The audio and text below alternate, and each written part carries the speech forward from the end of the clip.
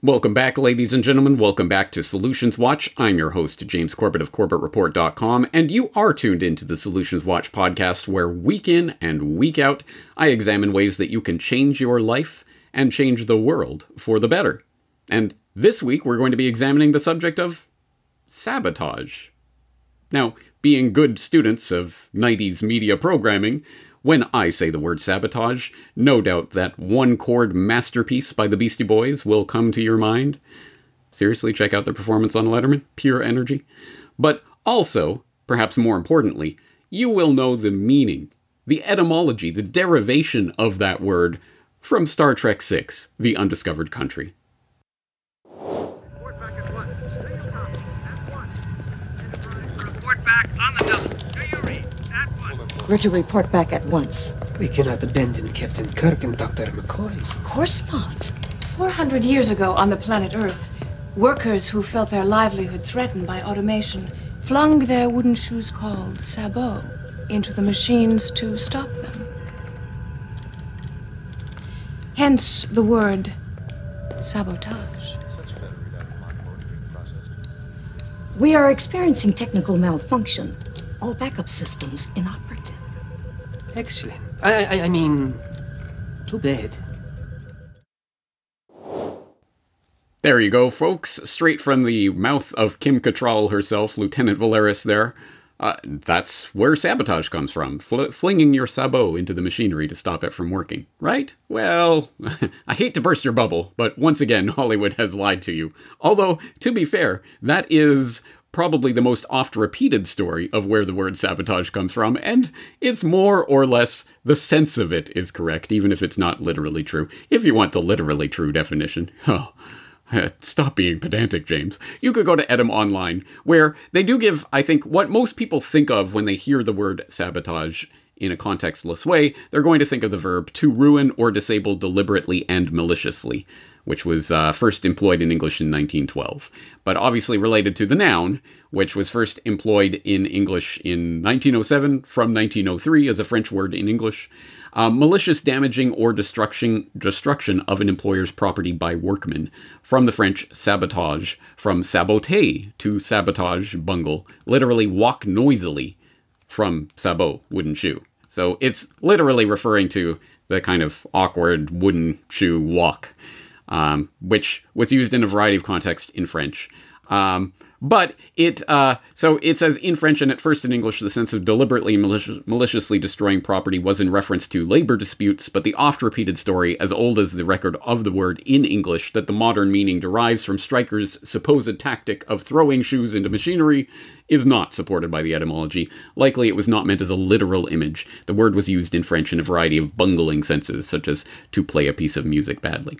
But all that to the side, I think we do get the point of this. Deliberate and malicious destroying of property, or I think more to the point, malicious mischief, which is what Century magazine referred to in November 1910 when they noted that in English, malicious mischief would appear to be the nearest explicit definition of sabotage, which is so much more expressive as to be likely of adoption into all languages spoken by nations suffering from this new force in industry and morals. And yes, malicious mischief, I think, is the broader sense of this. It's not just destruction of property, although that could be one aspect of it. It can take many different forms. And when we start to think of that in the context of people who, in the course of their day-to-day lives, may have access to machinery or to processes, or maybe in positions in which their actions can either hurt or help the public, depending on whether they do their job as they're supposed to or as they should, morally and ethically speaking, well, sabotage can be quite a useful tool, can it not?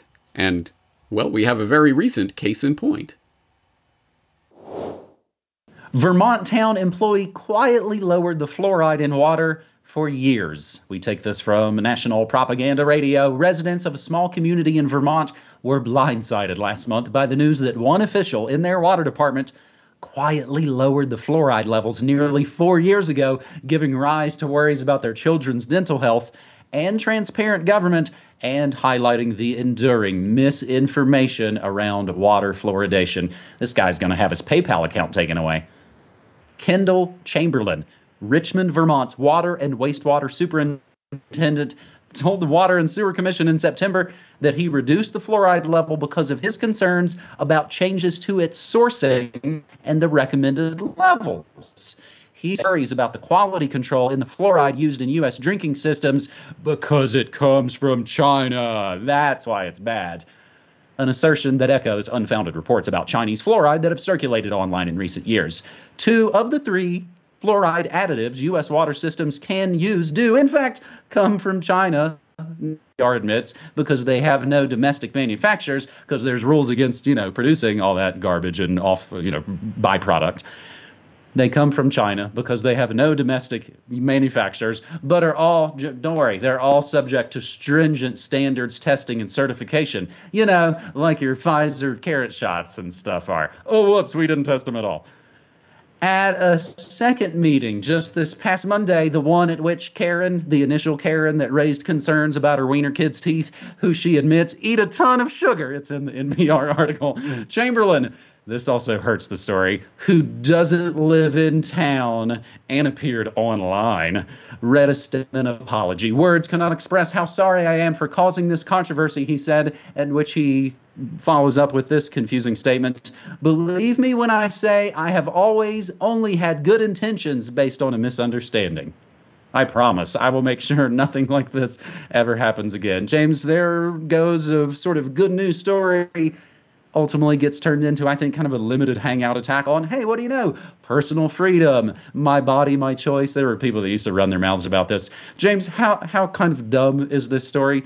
Help us count the ways. It is dumb in a lot of ways. But, hey, I appreciate the idea of someone kind of taking it into their own hands in the sort of mid-level sort of role that most people don't even think about or know, but can actually literally affect things like this. That maybe there's a lesson there. In fact, there may be a Solutions Watch episode we could think about to take out of that.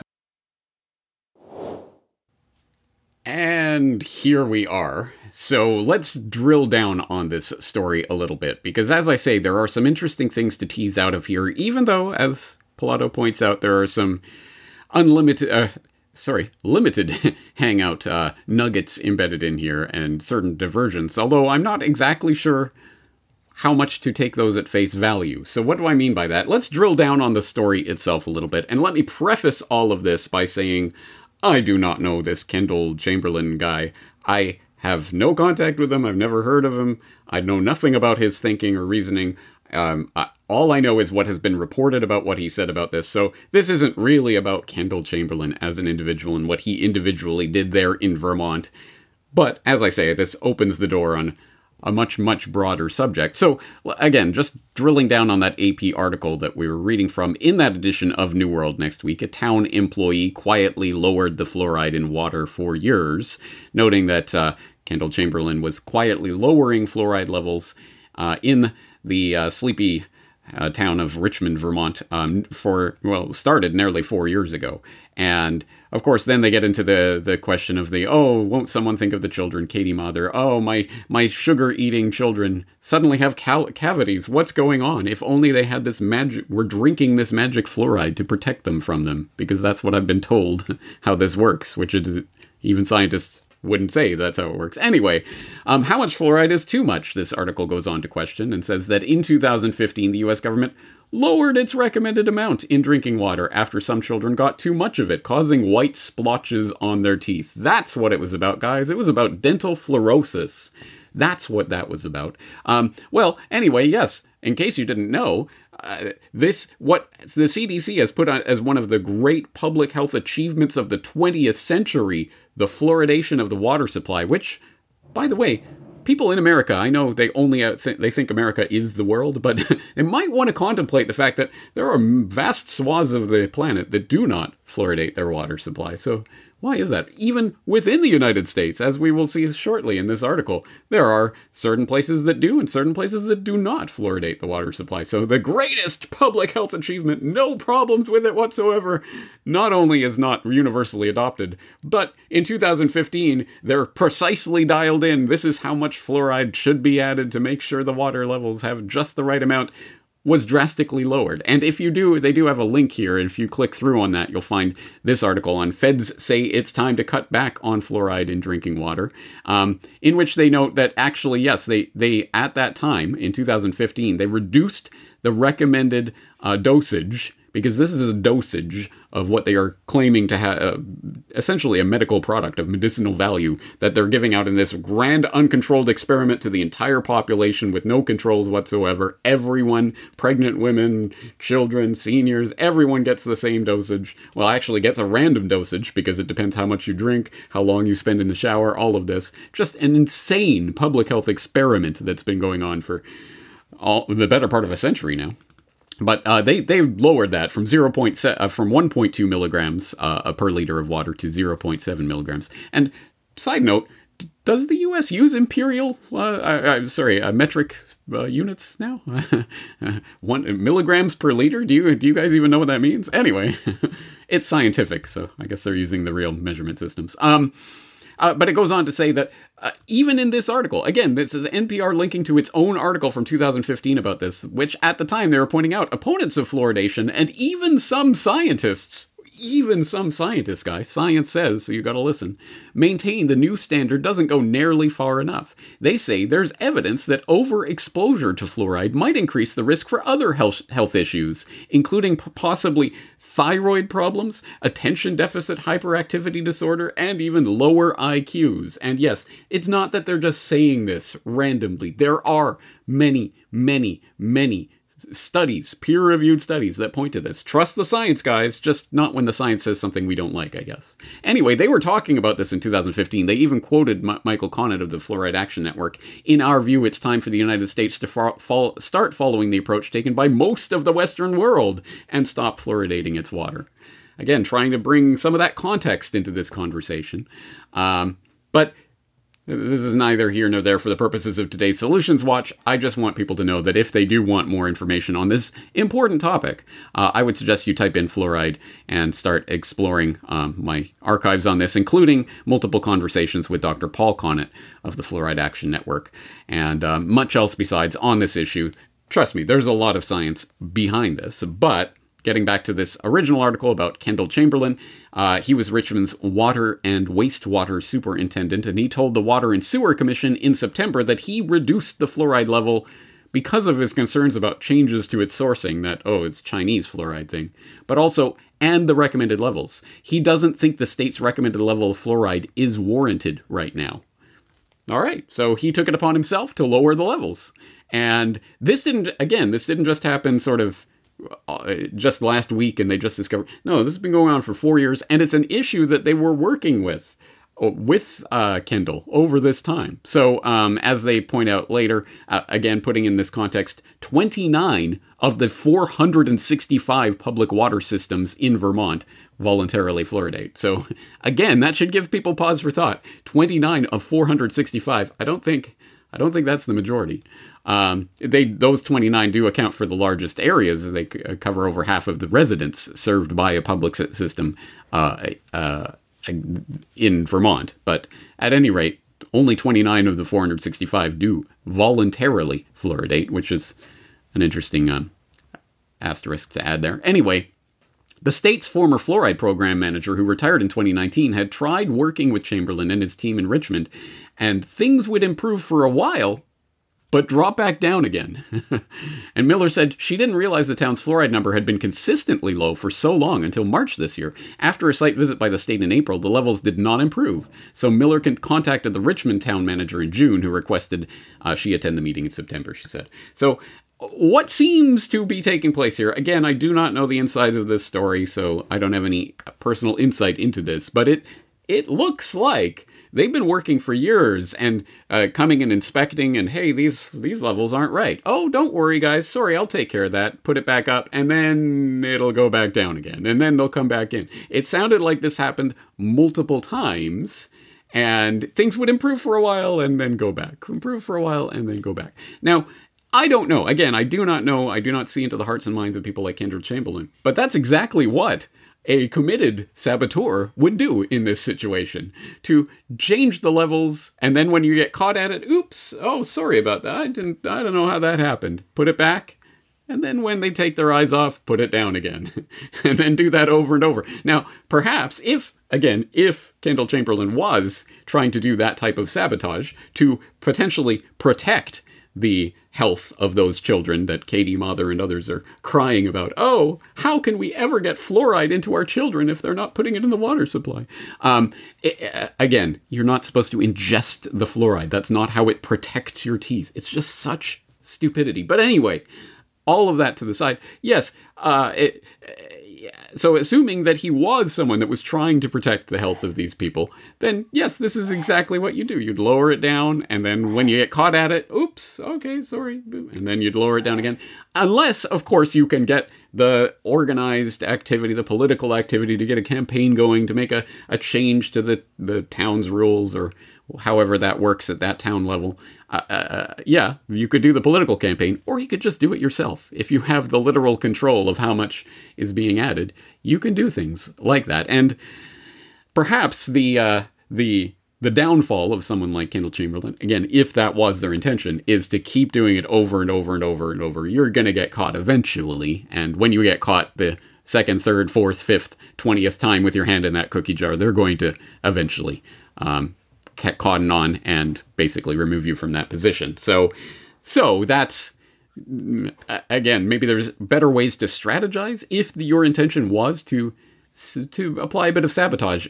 If you find yourself in a position where you have direct control over something like that, and oops, I don't know how that happened. The levels just kind of drifted down.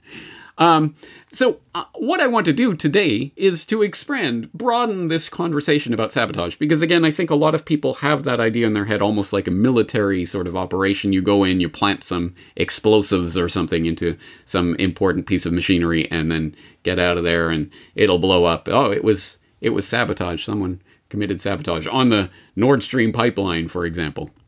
But that's not the only sense in which we can think of this term of sabotage, of blowing things up, of explosive, violent property damage or something like that. No, there's all sorts of ways that people, especially workers, who tend to be the forgotten part of these grand equations of the would-be controllers of the world, the Davos elite who are going to control everything.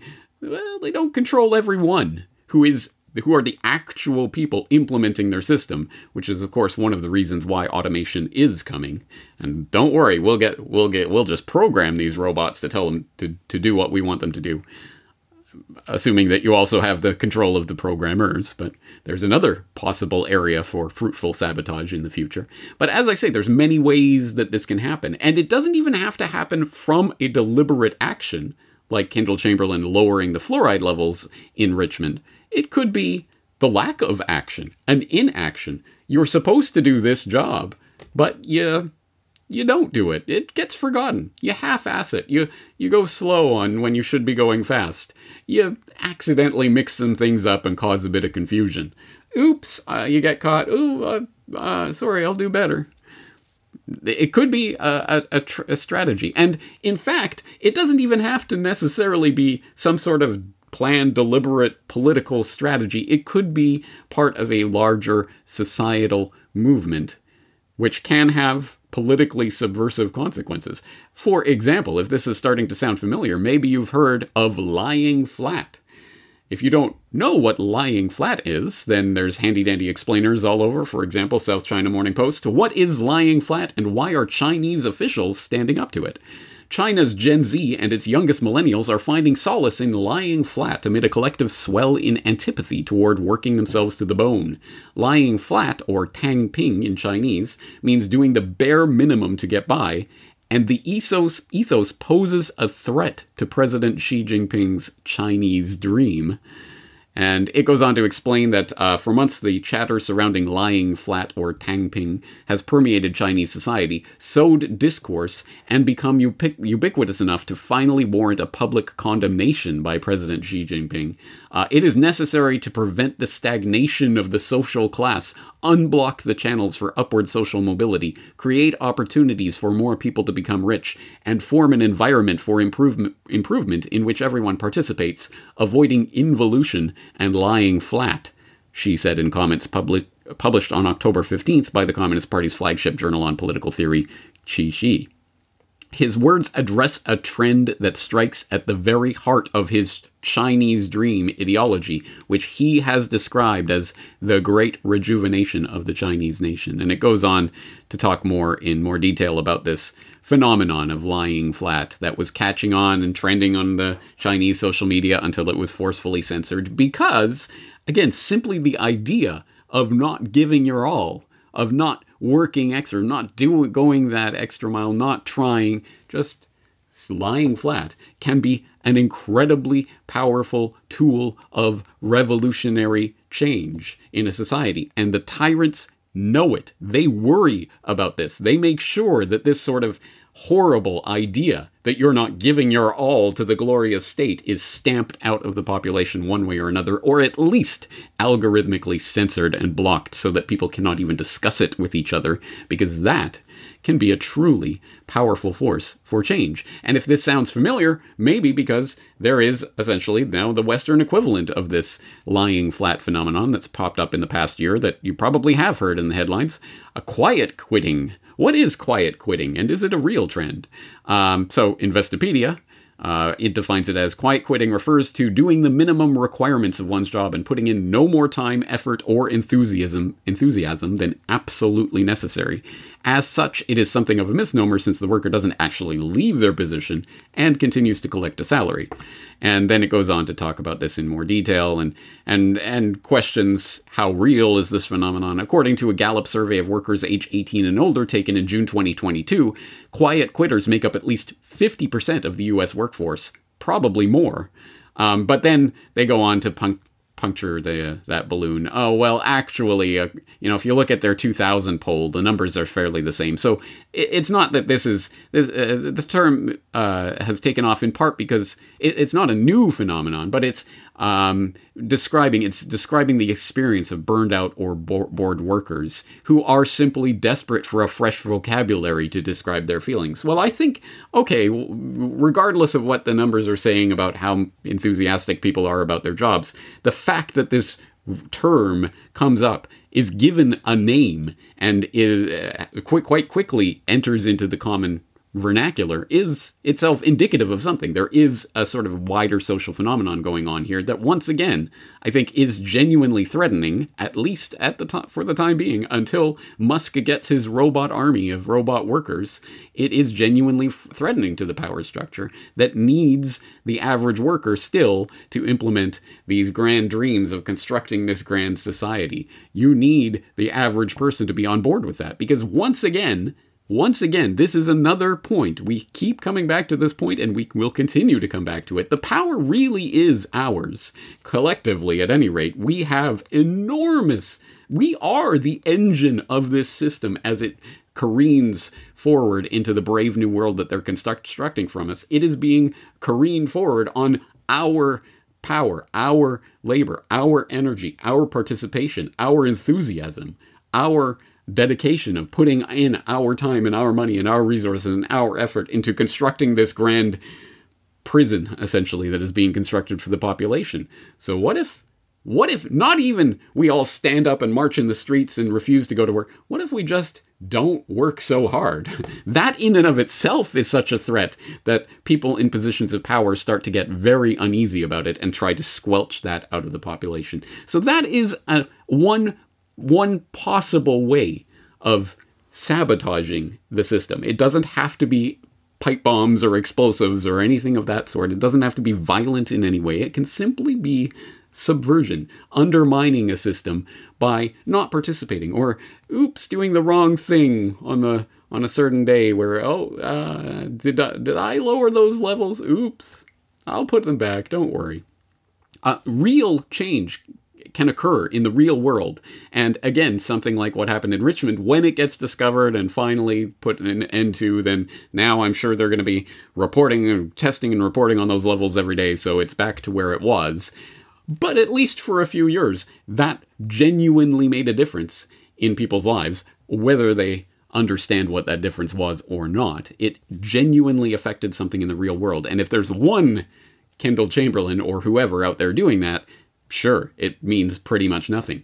If there's 1,000, that starts to mean something. If there's 1,000,000, you start to have a real change to the fabric of society itself starting to occur. Again, and we keep coming back to this point in Solutions Watch, and we'll hit it again today. If this is a consciously done strategy, if it is employed for conscious reasons, knowing that we want to reach a certain goal, and there are enough people who understand that and are working toward it actively, that is where it genuinely makes a difference.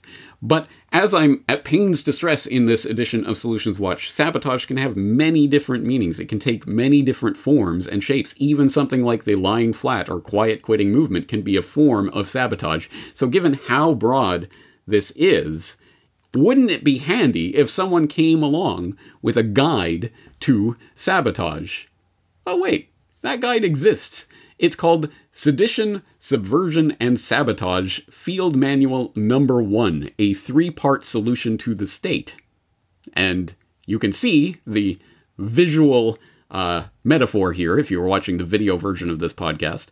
You have the scorpion with its pinchers, the simple sabotage pincher, and the education, propaganda, and above-ground activism pincher, and then, of course, its tail, the ethics-based irregular warfare, as a 3-part solution to the state, as it says. But I will preface all of this by, of course, adding the disclaimer that this manual should always be referred to as a work of fiction, as a poor attempt at humor, as political satire, and as parody of the 1944 OSS publication, Simple Sabotage Field Manual, not to be taken seriously.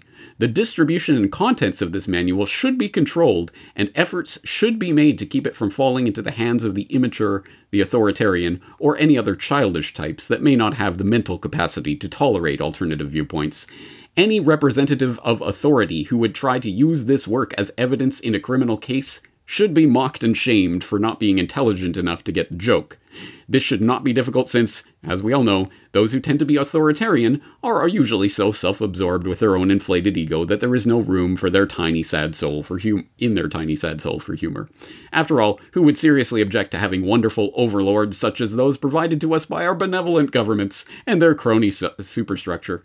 No one would ever actually want anything bad to happen to anyone in authority. We all love our political masters. So, of course, this is authoritarian satire. That's all it is. It's just a joke. So if anyone wants to read this parody of a manual, of course the link will be in the show notes.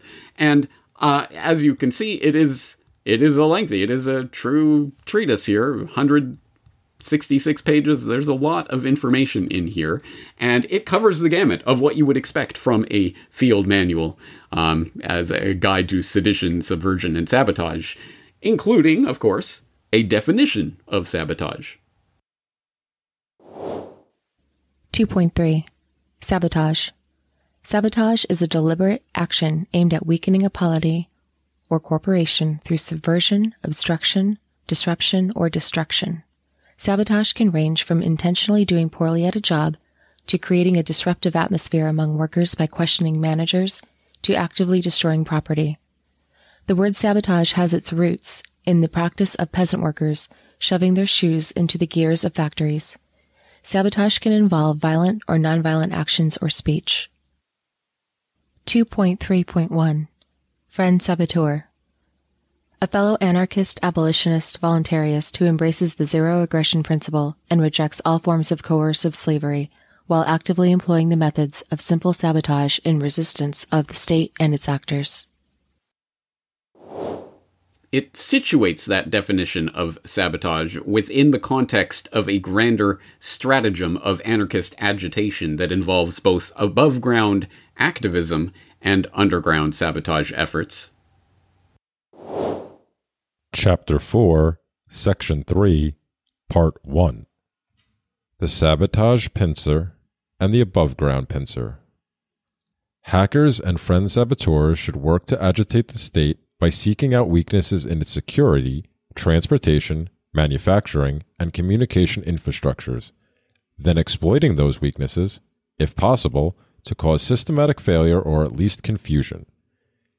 At the point of systematic failure, the hackers and friend saboteurs' work is done, and the above ground becomes the point of agitation by constantly advertising the failures of central planning and forced compliance, while trumpeting the advantages of spontaneous order and peaceful voluntarism. This is the essence of the dual pincers of the scorpion.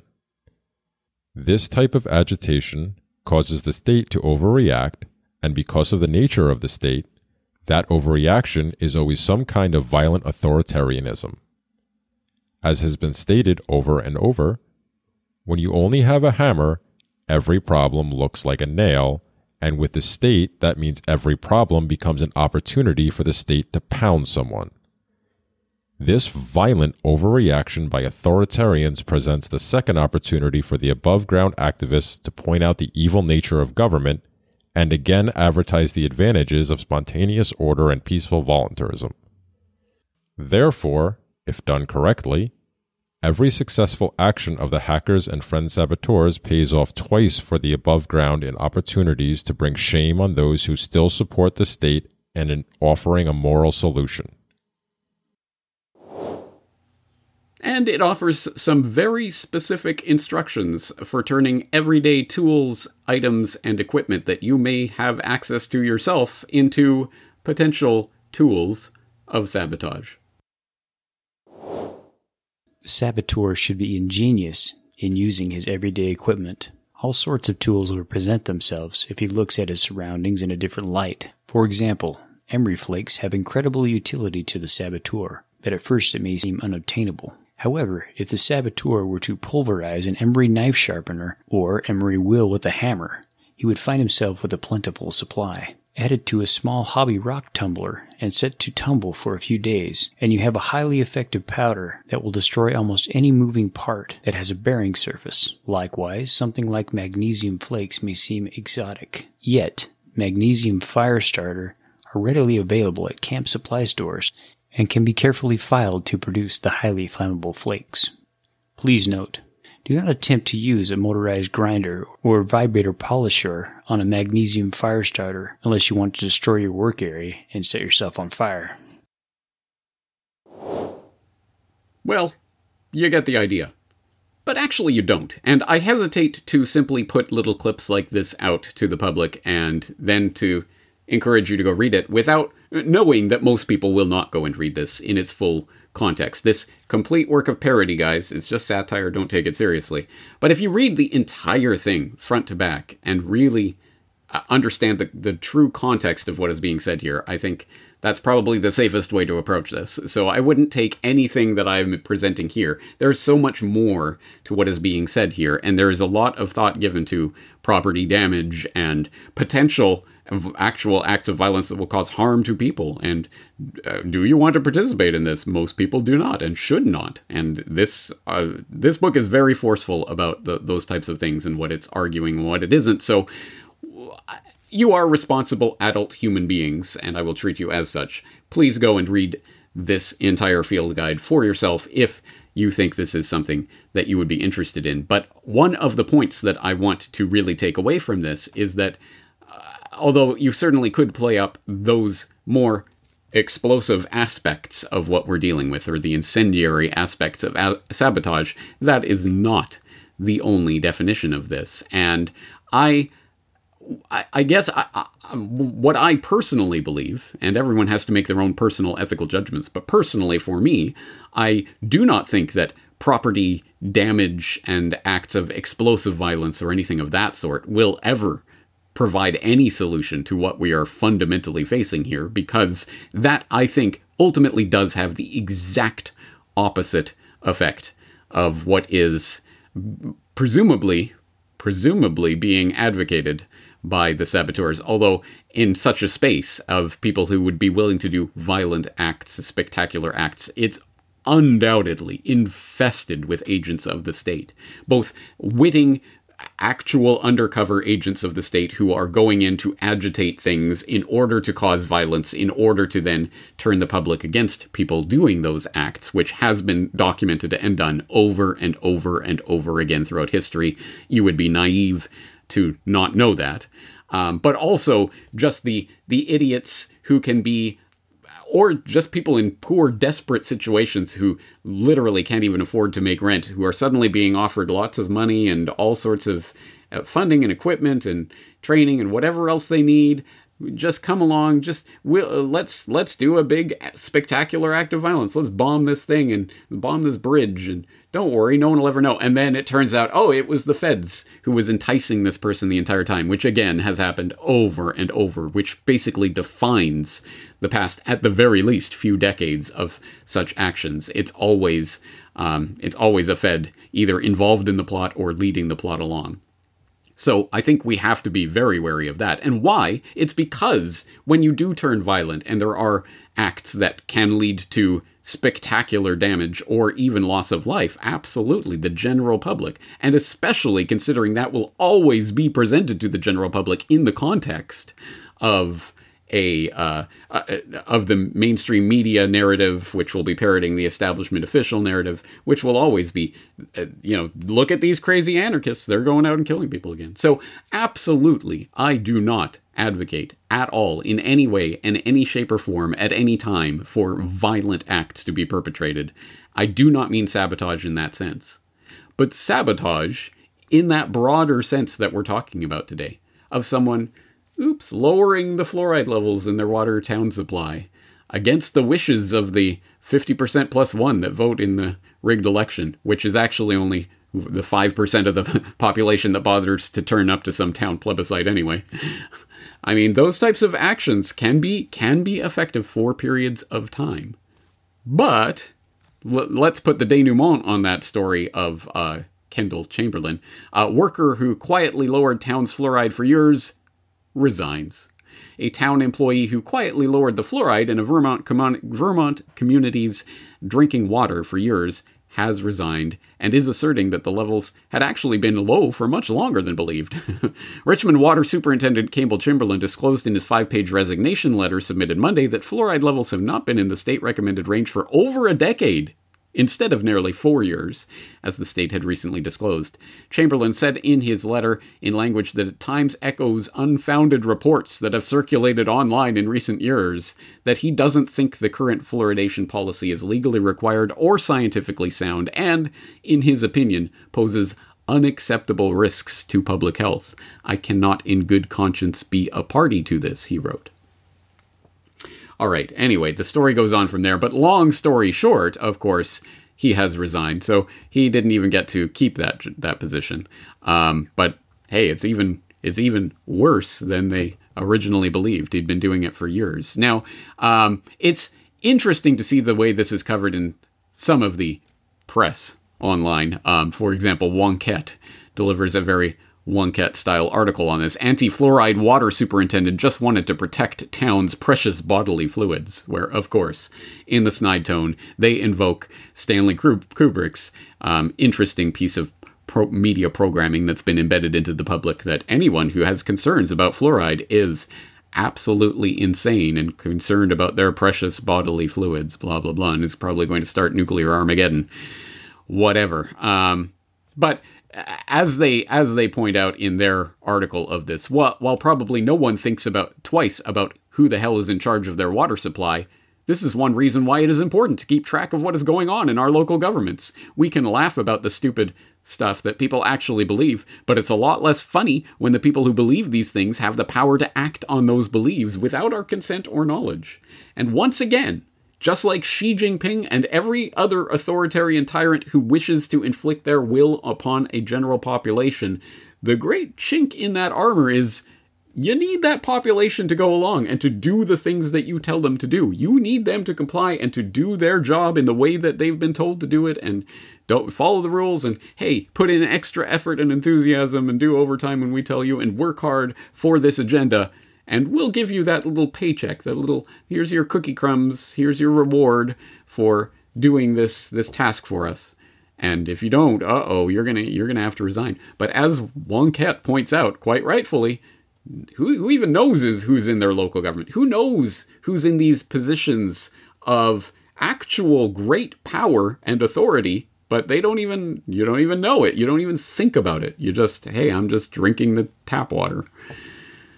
Interesting. Well, of course, that's another reason why you should probably filter your water. But at any rate, I think the grander point here today is that there are a lot of people who actually do have power in their hands, and there are a lot of things to be said about this. So as always, there's a lot of resources for today's edition of Solutions Watch available at the website that I would suggest you avail yourselves of to start thinking about this topic more deeply and how it may or may not apply to your own life. As always, this is the information I'm putting forward, and make of it what you will. You are responsible adult human beings who can sort your way through this. I'm interested to hear your response to this. So as always, Corbett Report members are exhorted to log into the website and leave their thoughts on this at the post at corbettreport.com. But having said that, I'm James Corbett of corbettreport.com, looking forward to talking to you again in the near future.